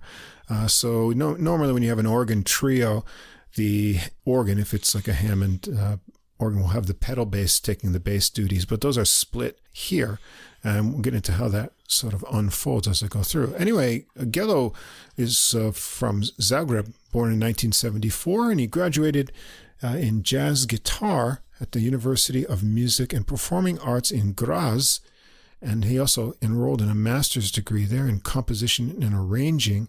And he's performed at numerous concerts and festivals throughout Croatia, Slovenia, all around Europe, really. And he's played on some major world stages, La Olympia in Paris, also Royal Albert Hall in London, and he's even been in Carnegie Hall in New York. And some of those performances he did with Oliver Dragojevic, who I guess is a famous Croatian singer and songwriter as well. One of his songs is on here, but I confess my ignorance of Croatian music. So we're going to learn a little bit about some of that here. So Gelo's on guitar. We've got Lee Harper on trumpet, Ales Sushra on saxophone, alto sax, Alberto Morisco on the Hammond organ, Mesij Domoradzak on bass, and Krunoslav Levacic on drums. And it's going to be another pronunciation challenge as we get weekly on adult music. Here we go. With some wait till next week. But we'll do our best here. However, we're going to start out on this recording, not with a Croatian title, but a French one. Échantillon gratuit. Free sample, I guess is what it means. Is that what that means? Yeah. I guess sample. So. Yeah. And you'll kind of get that meaning when you get to the end, because you're going to go through a lot of material in this first track. It starts out with a slow rubato minor melody. There's a lot of minor melodies on this recording, I have to say. And that's worked by Gelo's guitar, the horns and the organ together. The organ has a kind of very wavering, ghostly tone that we'll hear later in the recording too. And there's some kind of mallet instrument in here too. I don't know what it is. It's kind of like a a dull marimba sounding kind of thing. There's no credits about it, though. They repeat this line, and then Levacic gets a busy drum beat intro into the main tune going. The melody is a swinging minor theme handled by Gello with interesting interplay with the horns, sometimes doubling and sometimes playing around the guitar. The structure has like a 16-bar section that's repeated, and then another 16-bar section with forward-pushing syncopated phrases. Susha comes out of that for an alto sax solo first. He swings nicely. He has really soft articulation over the busy walking of Domorozaki and drum fills of Levacic.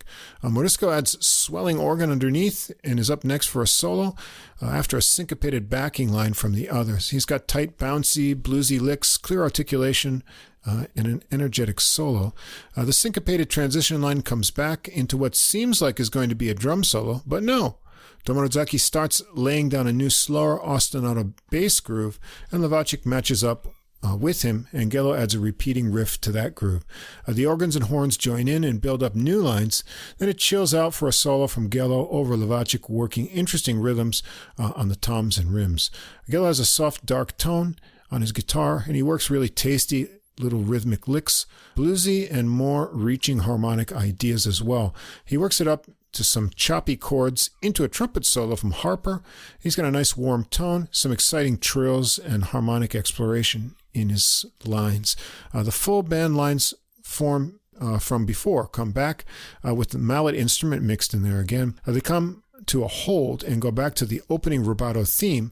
Then Levacic works around some more on the drum kit, getting another light beat going, and there's a final new melody section of sax guitar and that mallet instrument exploring some folk-like modal lines in a 6-beat meter over the drums to the end. This is quite a journey of free samples for almost 10 minutes to get this recording going. Then track 2, Tochka, which means dots, I believe. This one's a ballad. Starts with a big Hammondy sound on a 4-measure intro from Morisco. Gello comes in with the melody, nice rich tone again, relaxed phrasing. Levacic has delicate drum textures underneath, and here Morisco's handling the bass duties on the Hammond organ pedals. There's some nice harmonies and shifts to minor along the way in the 16-bar melody, and the organ backing is very lush. They go around that pattern twice, and then Harper's up for a trumpet solo. Actually sounds like a flugelhorn here because the tone is nice and fuzzy with soft articulation. He takes 16 bars for himself, really tasty playing. Then Morisco's up with a new tone on an organ solo. It's rhythmically playful. Gets some waves of lines flowing underneath. And Gello returns for another short run through the melody and a pretty guitar cadenza to end the tune. All right, here's the hardest one to pronounce, track 3. I have no idea. I tried to do text-to-speech, but I couldn't remember this up? Yeah, I tried it. Sekania jednog rinigspilia. Anyway, I can tell you what it means. That's close enough, I guess. Yeah. Memories of a Carousel. That's the translation. Oh, nice. Yeah. Gello starts it out with a funky guitar riff, but it's in 5/4 time. This has got an interesting feel for 4 measures. Bass and drums join in for a repeat and a break into the bluesy melody handled by Morisco on organ. It moves like a 12-bar blues plus 4 more bars of the riff with a break in between choruses. They go around once more with the horns adding syncopated backing hits, and then Morisco comes out with an organ solo. He's got really cool, choppy blues phrases. Harper gets a trumpet solo next with some kind of puckish, fun phrasing, cool double-time lines thrown in. And Gello follows with sometimes choppy and sometimes pearly, bluesy lines and cool bent double stops. They go back to the riff and another run around the organ melody with horns added. And there's a fun pause at the end with a drum hit and some final organ thoughts before it's all over. Track 4 is called Modlitva za Magdalenu, or Prayer for Magdalene, and this is a tune by Oliver Dragojevic, the Croatian singer. Gello gives it a solo rubato opening. It's got a really longing and pretty melody, and he mixes moving chord lines and lightly dashing lines in with great taste and a lovely warm tone. The organ and drums join in softly after more than a minute as Gello plays the melody delicately. Morisco's covering the bass on organ pedals here in this tune, and he gets a solo with the organ stop combination that has a deep tone but a nice clear attack. He adds some darting figures as well, but keeps it subtle to match the mood of the tune. Gello comes back for an improvised solo, and Lovacic gives drum accents to his more animated but fluid lines with nice ringing guitar tones. They bring it to a pause, and then Gello gets it moving with organ and drums a bit more before taking a final guitar cadenza to the last chord. I like how he works the chords and bass lines under his melody in the cadenza so he can follow all the parts as like a complete instrument. Track 5 is called the Cena, and I don't know what that is. Maybe it's a name. There's another mellow tune, this time in 6/8 meter. There's a 4-bar intro of alternating organ chords with Domodossochi back on bass. Gello takes the gentle 12-bar melody on guitar around once, and then sax and muted trumpet join in for another round. Harper takes a muted trumpet solo, and then Morisco gets one on organ. The tempo drops away for Gello to continue on soloing with delicate cymbal textures pasted around him. When he's done with his more flowing ideas, he changes it up to a kind of pa rhythm that gets going, and Morisco joins in with some haunted house-sounding organ playing a new melody. It's like Addams Family stuff here. He keeps it going with a new tone, and the horns join in the fun. And then they bring back the swinging 6/8 feel for a sax solo from Susha. And I'm thinking by now, here and before, and then what we'll hear after, he should be up higher in the mix for the sax solos, actually both the horns, because he has a really soft playing style, and I thought during the solo lines the sax could come up a few decibels. Gello follows that with a guitar solo, bringing it down into a final melody run with the horns to end it. Track 6 is J.J. Johnson, trombonist's kind of tune that became almost a jazz standard called Lament, but they give it a really unique original arrangement. It's usually done as a ballad, but here it's got a real more funky kind of treatment. Domodossochi gets it started with a funky minor bass ostinato.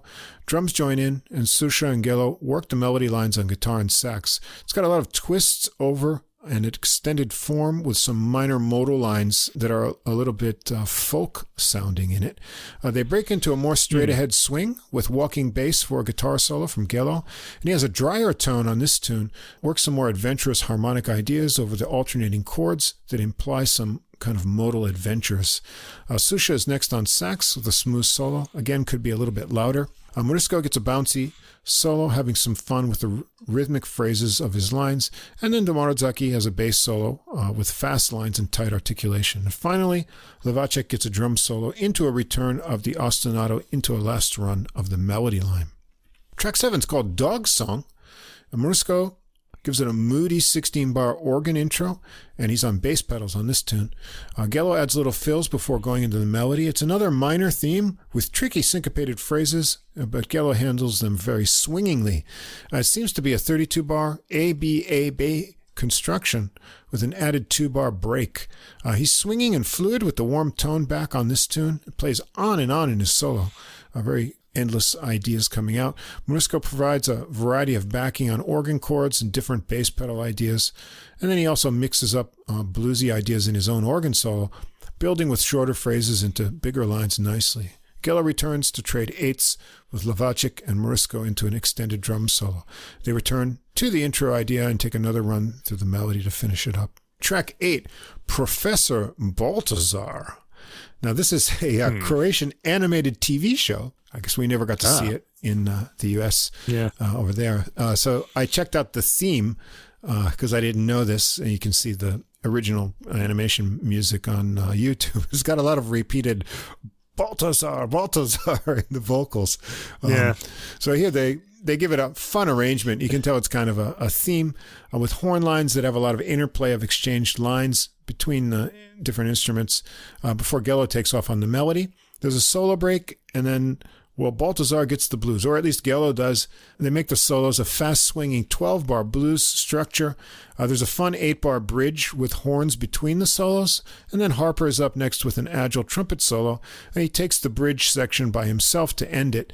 And then Morisco goes on organ. Domodossochi on bass here rather than organ pedals, and he has fast walking going on under the organ's bluesy licks. Then Susha is up next on alto sax, gets up high on the bridge section to finish up into a new arrangement of horn lines with Harper that has sections of drum solos in it and then works back into the fun melody arrangement to finish it up. We're going to end the recording with the title track, Mara. This one kind of fades in, and Gello introduces us to a more gnarly guitar tone on the intro. It's another minor theme. Morisco has hypnotic organ riffs going. Gello takes the melody. It's in 7/4 time, but then switches up to 6/4 for 2 bars, and then 2 bars of seemingly 8/4 time. Morisco gets a skittering solo with some high register pulsing lines, and Gello has a real rocky solo here, some cool tricky rhythmic licks navigating the interesting landscape of meters. Levacic gets a great groove and cymbal work going on underneath, and gets the solo over organ bass vamping until Gello comes back with a new raunchy riff to lead back into the intro and melody. They take it out with some crunchy chord jamming from Gello as Levacic beats it up on the drums. So there's a lot to listen to on this recording. There's cool organ trio work at the bass set inside this sextet with horn arrangements and bass on some of the tunes to add variety from just the organ foot pedals. The tunes and arrangements are interesting, going to unexpected places, kept me guessing. Gello's guitar playing is great, inventive solos, nice tone. Morisco's organ work is excellent too. Lots of variety in the organ stops and good backing. I thought the horns could come up in the mix, especially for the solos, but other than that, it's a kind of engaging journey of a recording. Yeah, when you were saying about Professor Balthazar, it's like really amazing that we can even go to YouTube and just see this this very foreign cartoon, that we would otherwise have no way of seeing. And then when I was hearing you say that, I was thinking, but if it weren't for the computer, we probably wouldn't even be hearing this album. No, we wouldn't even know what that was. It's just a really odd thing. Anyway, this is a good, entertaining album. I always like the guitar and organ combination, as I know you do. And there's some stylish playing on the guitar from Ante Gello. Yeah, there is some, I guess you could say, ethnic elements in the music, and they're pretty discreet for the most part, except for the waltz in the middle of track 5, Chena, where it's full on. And like you, I complained about the recessed sound of the saxophone. It really sounds like he's too far away from the mic. The playing is fantastic. I liked it a lot. It would have been good to have him more up front so that the sound would make more of an impact, or perhaps just boost it in the mix. The trumpet sometimes suffers from this as well. I think the engineer was just too cautious with the mics. The brass are always clearly audible, although, besides these two, but don't make an impact beyond the ears when they're heard. Like I wanted more of a body impact with those two. The guitar is front and center, sounds great. The drummer is the one player who really drew my attention. Well, they all drew my attention, but he drew my attention more than the others. He's well recorded. All of his details are audible. They're all really interesting, too. He has ear-grabbing ideas and a good sense of the various rhythms he uses. I found his playing to be creative. So I would say give a listen to the drummer on this record, too, as well as the rest of the ensemble. And, of course, Mr. Gello himself on the guitar. Really good album. Yeah. Yeah. Croatia, we've got another country in the book. And some interesting jazz happening there. I'll have to hear some of these other musicians doing other things. So that suitcase is being covered with stickers now. It sure is. What do they call those things? Those big cases that people used to travel with? They look like you could fit a dead body in them. Oh, yeah, those really big ones, yeah. Anyway, we'll be looking for Croatia Records releases in the future, see what other jazz comes out of there. Well, keep your passport handy. We're going to go to the Netherlands next for a Dutch piano trio. This is a recording I'm really excited about, and another piano recording we're going to hear next week. These two really I've been listening to a lot, but this one's fabulous. It's a debut recording from a Dutch pianist, Jelle Vandermeulen, and his trio. It's on Stichting 29 record label. It's called Time Ticking, and it just came out December 28th. I mean, you're really current. Yeah, very current. We've got Thies Larker on bass, Nitin Paris on drums, and we've got the guest to the trio, Hidon Nunes Vaz on trumpet. And the recording here, which is excellent sound, is done by Frans de Rond, recording, mixing, and mastering.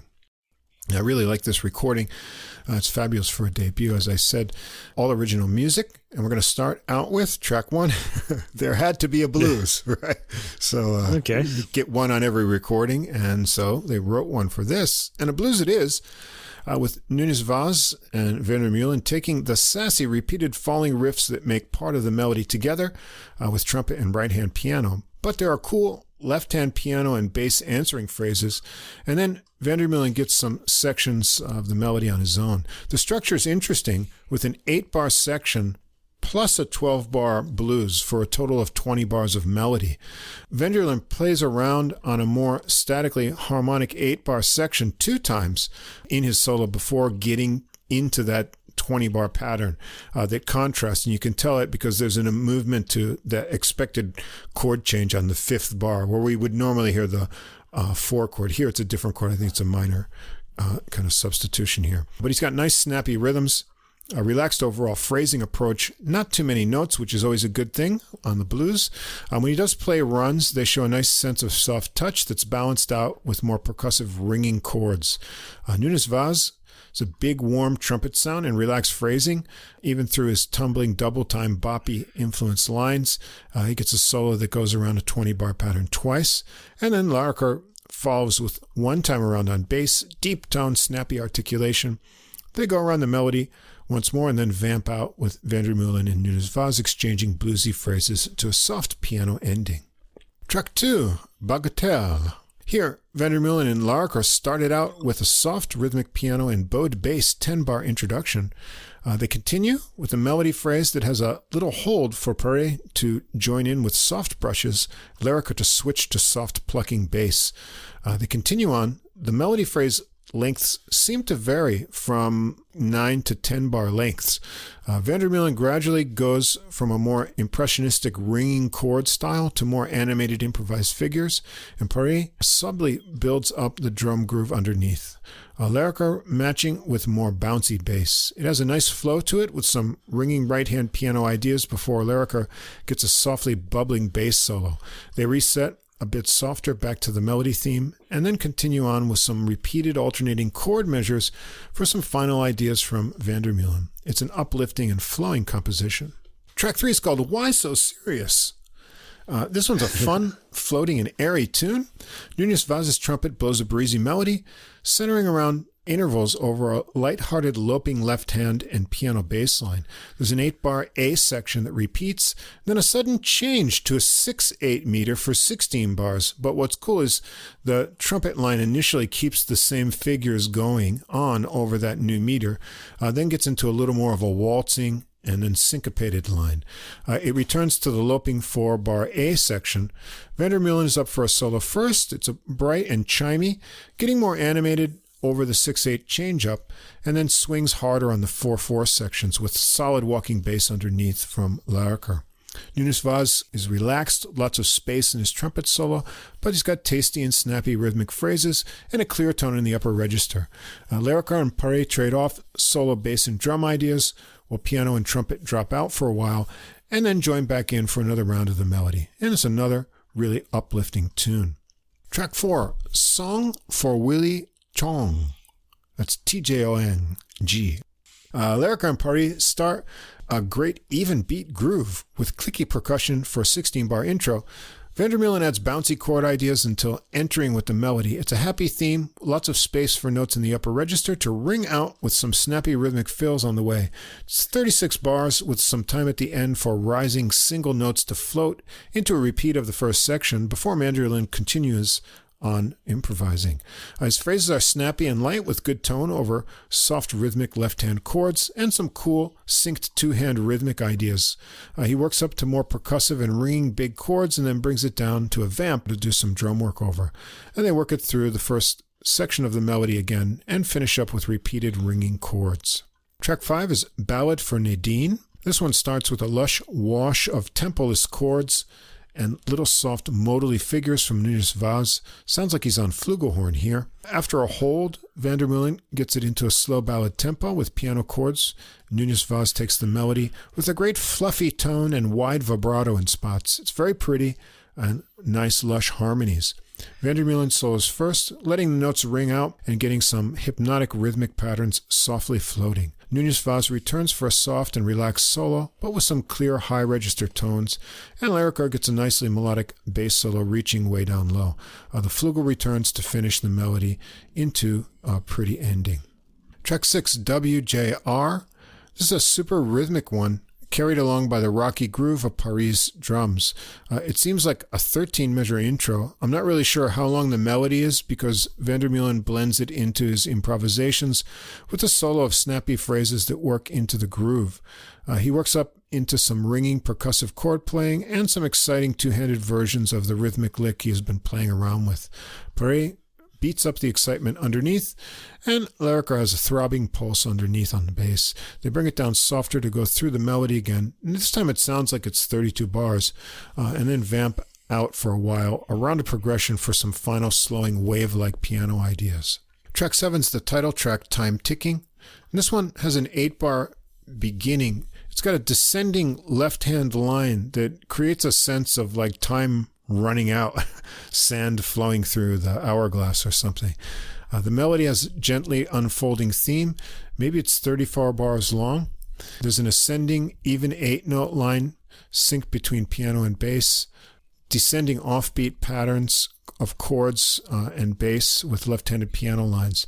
The drum beat stops, and then the bass kind of heartbeat that's been going on as well, as van der Meulen trickles out phrases back into the rejoining of bass and drums. I like the long connected lines of rhythmic piano phrases that build on each other. It opens up for a busy rhythmic bass solo from Leriker, and van der Meulen gets it started again with soft piano notes into the melody sections again, and we hear the descending line section towards the ending once more. And we're going to end up with track 8, Mr. Miller. This one's a fast swinger with tricky syncopation and breaks.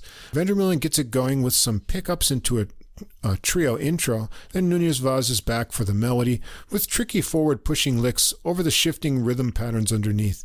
He launches into an energetic boppy solo, navigates the changes with good agility and ideas. Then van der Meulen is up next. He starts his solo by picking up the trumpet's final phrase, working low and rhythmically. Then he gets into more reaching, snappy right-hand lines. He gets some cross-rhythmic patterns going that the bass and drums pick up on, and has a great explosive pause before the final phrase of his solo. And Núñez Vaz returns to get the melody started, but they vamp out on some chords along the way for Paris to get some drum work in before wrapping it up. It's a fabulous debut album. It's bursting with energetic playing, all original compositions that are catchy and uplifting, but they give you a lot to listen to in detail if you want to figure out what's actually going on. The grooves have a lot of variety from Paris' drums, who locks in well with Leriker's bass. Van der Meulen has fresh improvised ideas, a varied touch with lots of enjoyable ringing notes. And Núñez Vaz's trumpet sounds great, especially nice ballad playing and some added tonal variety and excitement when he contributes on half of the tunes. I really can't wait to hear more from this pianist. Yeah, one of the words that kept coming up for me, I'm surprised he didn't use it, was the word warm. This is a really warm-sounding album. It's very appealing and a very comfortable album, and it's got lots of content as well. It's engaging throughout without ever losing its overall warm feel, both in the piano playing. I really liked his sound, and in the ensemble work. Yeah, it's just that the variety is subsumed in the overall feel, and I kind of like that. You know, it had this overall warm thing in with all that variety kind of going on inside that sort of nice sort of calm glow. I like the way the gentle swing rhythms come in and out of the compositions, like unexpectedly meeting an old friend. You know, you kind of they would have like some kind of groove going, then the swing would come in, and it just feels so familiar. Right. It just made me feel good. It's a great late night listen. So you got your you got your Serenissimo for the morning, and now you have Jelle Van der Meulen trio for the late night. And another one I found here, we've done a lot of Italian jazz. We did one last week, but here's a new player that I've new for me. I believe this is debut recording too. Marco Vavassori. It's a nice name. Yeah, it's on Caligula Records called Walking with Bob. Now, of course, when you saw this, you say, who's Bob? Well, Did you find out? When I looked up Marco Vavasori, there's not much about him on the internet, but he does have a Facebook page, and it's Marco Bob Vavasori. So I guess he's Bob. Or it could be his alter ego or something. Maybe he's hanging out with his that's his alter ego. Who knows? His nickname. Maybe he'll write to us and tell us. We'll find out. Anyway, the little I could find out about him is he's from Jesolo, and he studied at Conservatorio e Buzzola. He's the leader and bass player, and he's written all original compositions here. Additionally, what drew me to this when I first checked it out is it's got a clarinet on it as the main melody instrument, and that's played by Michele Uliana. On piano, Alberto Lincetto, and drums, Enrico Smiderle. That's your musicians here. Going to start out with a tune called Hawking. This one's got a rubato and sparse piano opening. The cycle of chords is almost all major, giving it a really airy kind of atmosphere. Bass and drums kick in to set it into tempo, and Vavasori's bass sound will get you right away. It's a really deep tone. Uliana takes the melody on clarinet. The first section is made up of short, simple phrases of 3 rising notes. The piano doubles that on the next strain in parts. Then Vavasori's has some pulsing bass along with light clicking drums from Smiderle. It seems to be a 24-bar theme with an extra measure of the bass interval we heard at the beginning. They go around it again, and then Uliana gets a clarinet solo. He starts with simpler lines and works it up into more rhythmic licks and high register exploration, all with legato phrasing, matching the uplifting mood of the harmonies. Lincetto follows on piano with a delicate but rhythmically snappy solo. It's a nice light touch in the upper register, building into fuller chords. Vavasori's next with a bass solo. Very nice ringing tone and melodic lines. Just sparse piano accompaniment and soft cymbals to go with him. And they go around the melody again and drift away with wispy clarinet lines over the repeating final bass intervals. Track 2. Soñando. Soñando. Yeah. You say it better than I do. Well, the GN is like an NY. Think about that. Soñando. Another like interesting gnocchi, right? rhythmic Soñando. one. Starts with what sounds like a skinned tambourine, not just the shakers, but it's got a little tone to it for 2 measures. Clarinet starts a rhythmic minor riff and is joined in unison by Vavasori's bass. I'm not sure of the meter, but I think you could notate it in a slow 12/8 with each riff phrase as 1 measure of 4 beats. Piano joins in for a couple rounds, and then piano and bass work a different riff for 5 bars, and finally everyone all together on the previous riff for 4 bars. Lincetto is up for a piano solo next, with a lot of interesting rhythmic lines and a few cool modal ideas. Then Uliana gets a clarinet solo with some fleet and bubbly lines working from down low to higher sustained notes. That connects back to the original melody progression of licks through the instruments and ends suddenly with no resolving chord. Track 3 is called Shukran, which I believe means thank you in Arabic, and it starts with a tempo-less flowing of bass bowing and waves of piano. The clarinet adds mystical lines and works down into very low tones, and it creates a mysterious Arabic-sounding mirage of sound. We should mention this track begins with the concluding note of the previous track because it resolves here, and that it acts as the first. I guess it does, yeah, really. Through this mirage of sound, Uliana's clarinet works up into more pleading cries into the high register as Smiderle's adds more percussion textures. It comes down more softly with more flowing clarinet licks and then fades.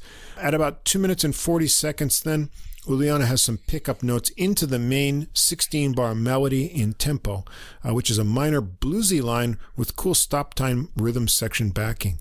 Then he continues on into a solo. It swings, but Vavasori has rhythmic pulses with the sparse drumming of Smiderle before getting into deep walking bass lines. Uliana has a lot of cool licks on clarinet, mixing bluesy ideas, snappy double-time lines, high cries, and trills. Lincetto's next on piano, a clean, connected lines of ideas in his solo, some ringing high-register chords, bluesy licks, and some really dazzling, trickling runs in this one. Very tasty piano solo. Vavasotti follows with snappy, accented, swinging, and melodic bluesy lines in his solo, and they go through the melody again with a final long hold and clarinet notes to finish it off. A cool tune.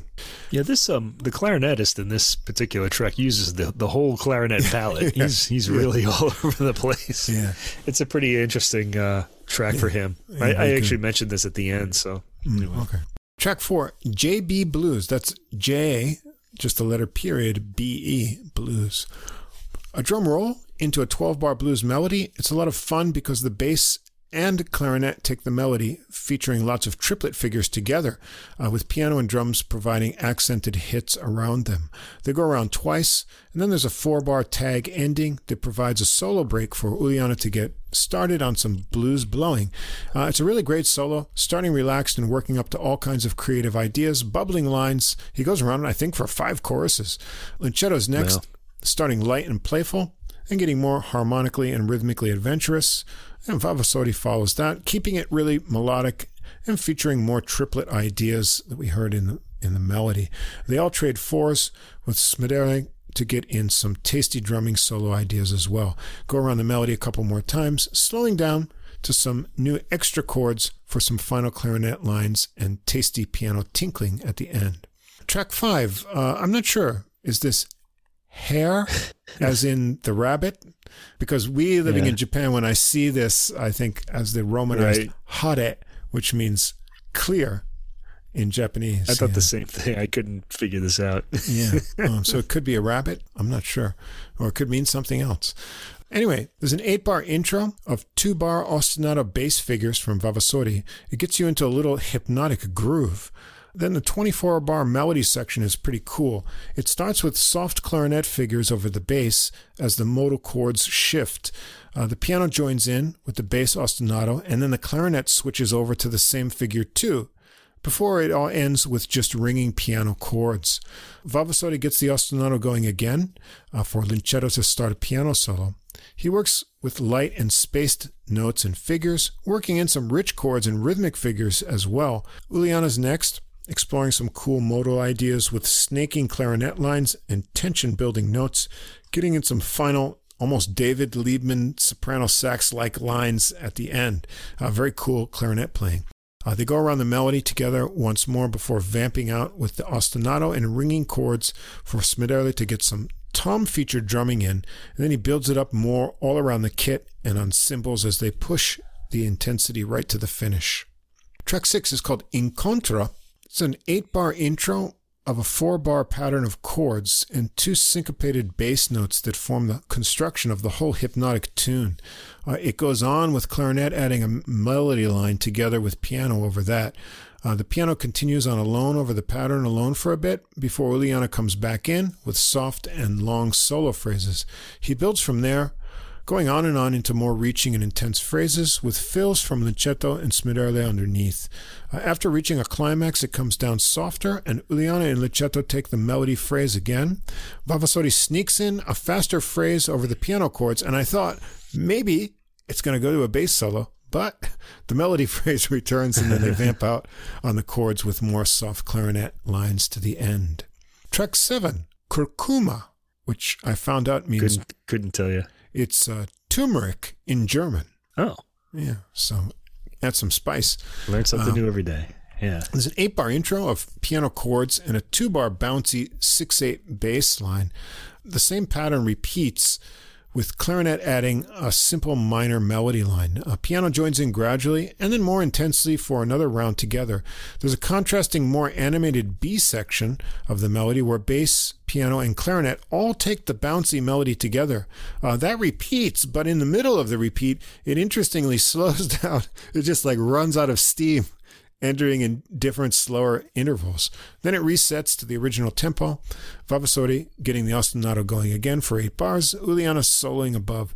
It gets sparse but keeps moving with bass pulses, decorative light cymbals, and piano trickles under Uliana's floating clarinet lines. Vavasotti gets the bass working more busily, and Uliana and Lincetto trade improvised lines, getting more harmonically free with ringing chord ideas, and then bringing it back softer to another reset of the ostinato and melody. They ended up on the repeat of that slowing down B section. We're going to end with a really happy-sounding tune, Francesco's Smile. I don't know who Francesco is, but he must have a really good smile because... Yeah. We don't know who Bob is. We don't know who Francesco is. This is like it's a real mystery. But it's a very happy-sounding tune, an 8-bar bouncy 6/8 bass intro over a light and busy drum groove. Uliana takes the breezy melody on clarinet, 16 bars with a nice lift and push in the 9th measure of the melody. It just moves it on up.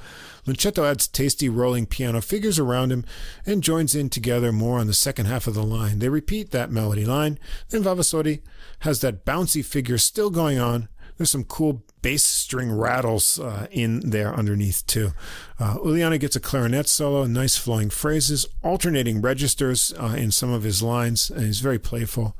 Vavasotti next keeps the bouncy feel going and working fine melodic ideas into the upper register. Lunchetto follows up with a happy-sounding piano solo featuring a rhythmic repeated note and some flowing rolled chords at the end. Then Uliana comes back for another couple runs through the melody to finish it up with a long-held clarinet note. And that's it. Very enjoyable recording. All the tunes mix uplifting melodies and more hypnotic jamming patterns on some of the later tunes. A cool original blues in there too, as well as some modal influenced tunes. Vavasotti's bass tone and his playing overall are really excellent. And I also enjoyed Lunchetto's tasty piano playing as well. But having Uliana's clarinet as the lead instrument gives a unique lightness to the melodies of all the tunes, and his clarinet solos are really exciting as well. I thought the sonics of this recording are really good. It has a very open and natural sound. Everything's very easy to hear with this space that's built in the compositions and also in the recording. It's a great recording for an afternoon on the weekend to put you in a happy mood.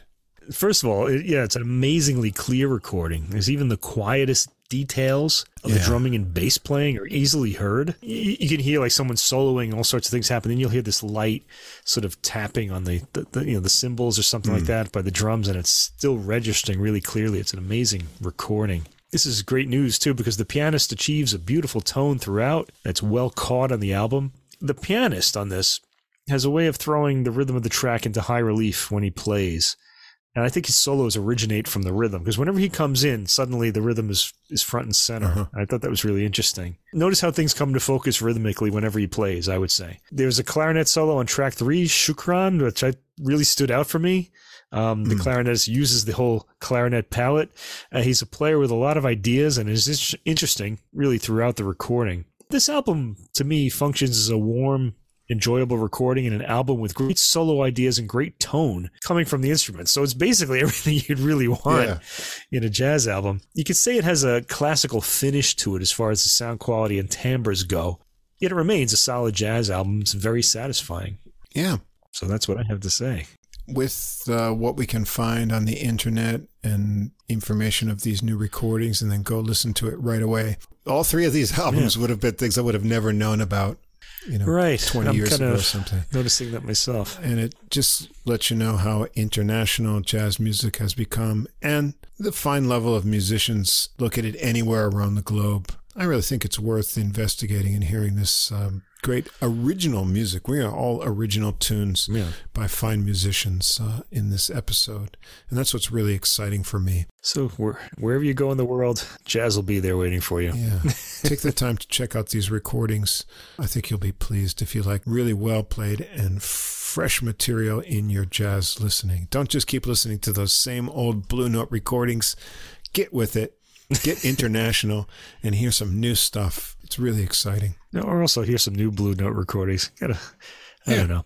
I still love those 50s and 60s records, but I mean, I've heard them all in my youth. I kind of feel like I want to just keep hearing new stuff. Actually, I have the opposite problem now. Since we've been doing this podcast, I'm constantly listening to new music. I mean, we do 6 a week, and then I try to get in these other ones to check out if I want to talk about them. And so I often feel like, I need to take a day and just go through something on my shelves or on my music server and the just review and enjoy something old.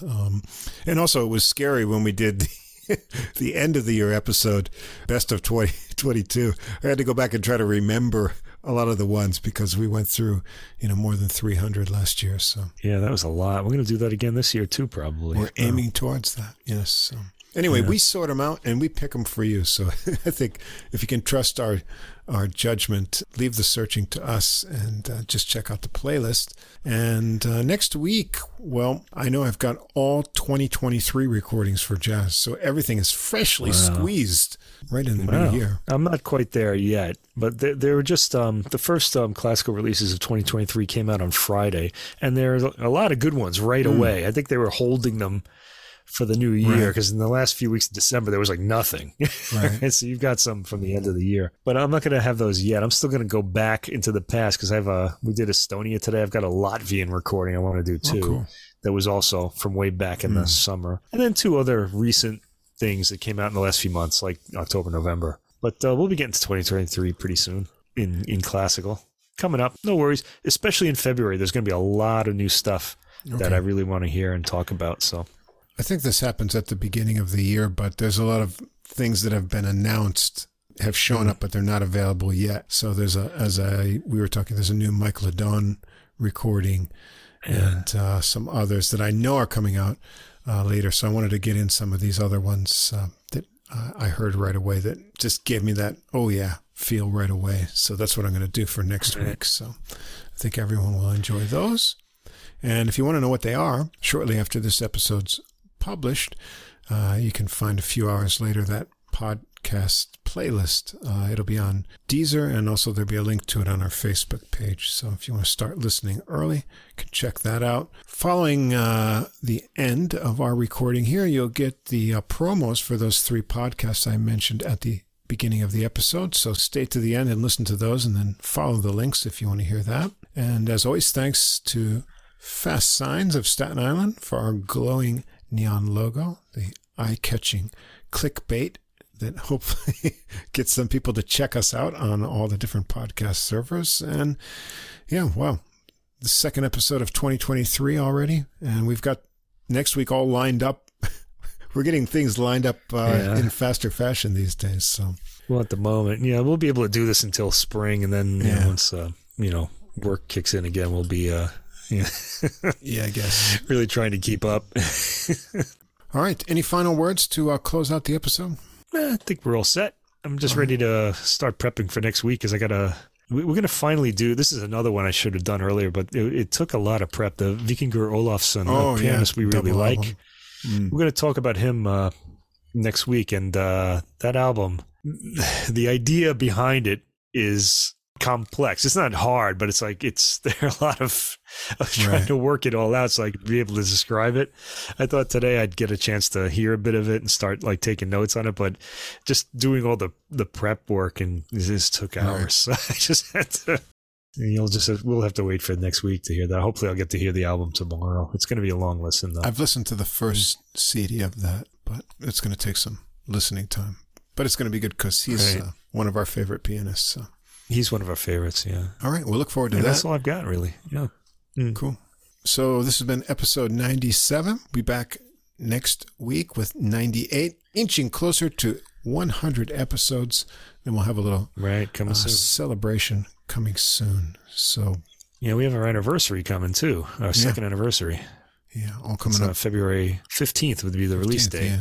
11th would be the recording. Yeah. So we'll have to have another Mountain Lair celebration coming up soon. We will. At some point. Stay tuned for good things. More Wranitzky coming next month as well. Should be an exciting spring to work into. So we'll see you all again next week for episode 98. Gerald Albright, Rhea Schneider, Charlie Hunter, Duke Robillard, Sean Jones, Walter Beasley, Steve Swallow. Something Came from Baltimore is a jazz, blues, and R&B podcast and radio show, and it's not really about Baltimore. Subscribe to the podcast and listen to your favorite artist or future favorite artist. That's Something Came from Baltimore. And be a part of that Be More music scene. Joe Lovano, Jeff Compton, Paula Cole, Danuzo Makatani, Ann Passio, Ches Smith, Thumbscroll, mostly. Hi, jazz fans. This is the founder and host of Neon Jazz, Joe Domino. It's both a weekly radio show and interviews with musicians from all over the world, like the Netherlands, New York City, and back to Kansas City, the home of Neon Jazz, covering the rich history and modern world of jazz in a fresh way, featuring interviews with the likes of Arturo Sandoval, Sonny Rollins, Maria Schneider, and countless others. Find our weekly show on Mixcloud. Subscribe to the interviews via iTunes and YouTube. We are Neon Jazz. Same difference. Two jazz fans, one jazz standard. A review of a single jazz standard through music, history, and stories. And this is AJ. And this is Johnny. If you are a jazz fan and you like jazz standards, bebop, show tunes, ballads, you name it. Yeah, we've got them here. We drop a new show on you every other week, and we take a standard and we listen to a few different versions of it. Same difference. Come join the fun. Looking forward to seeing you.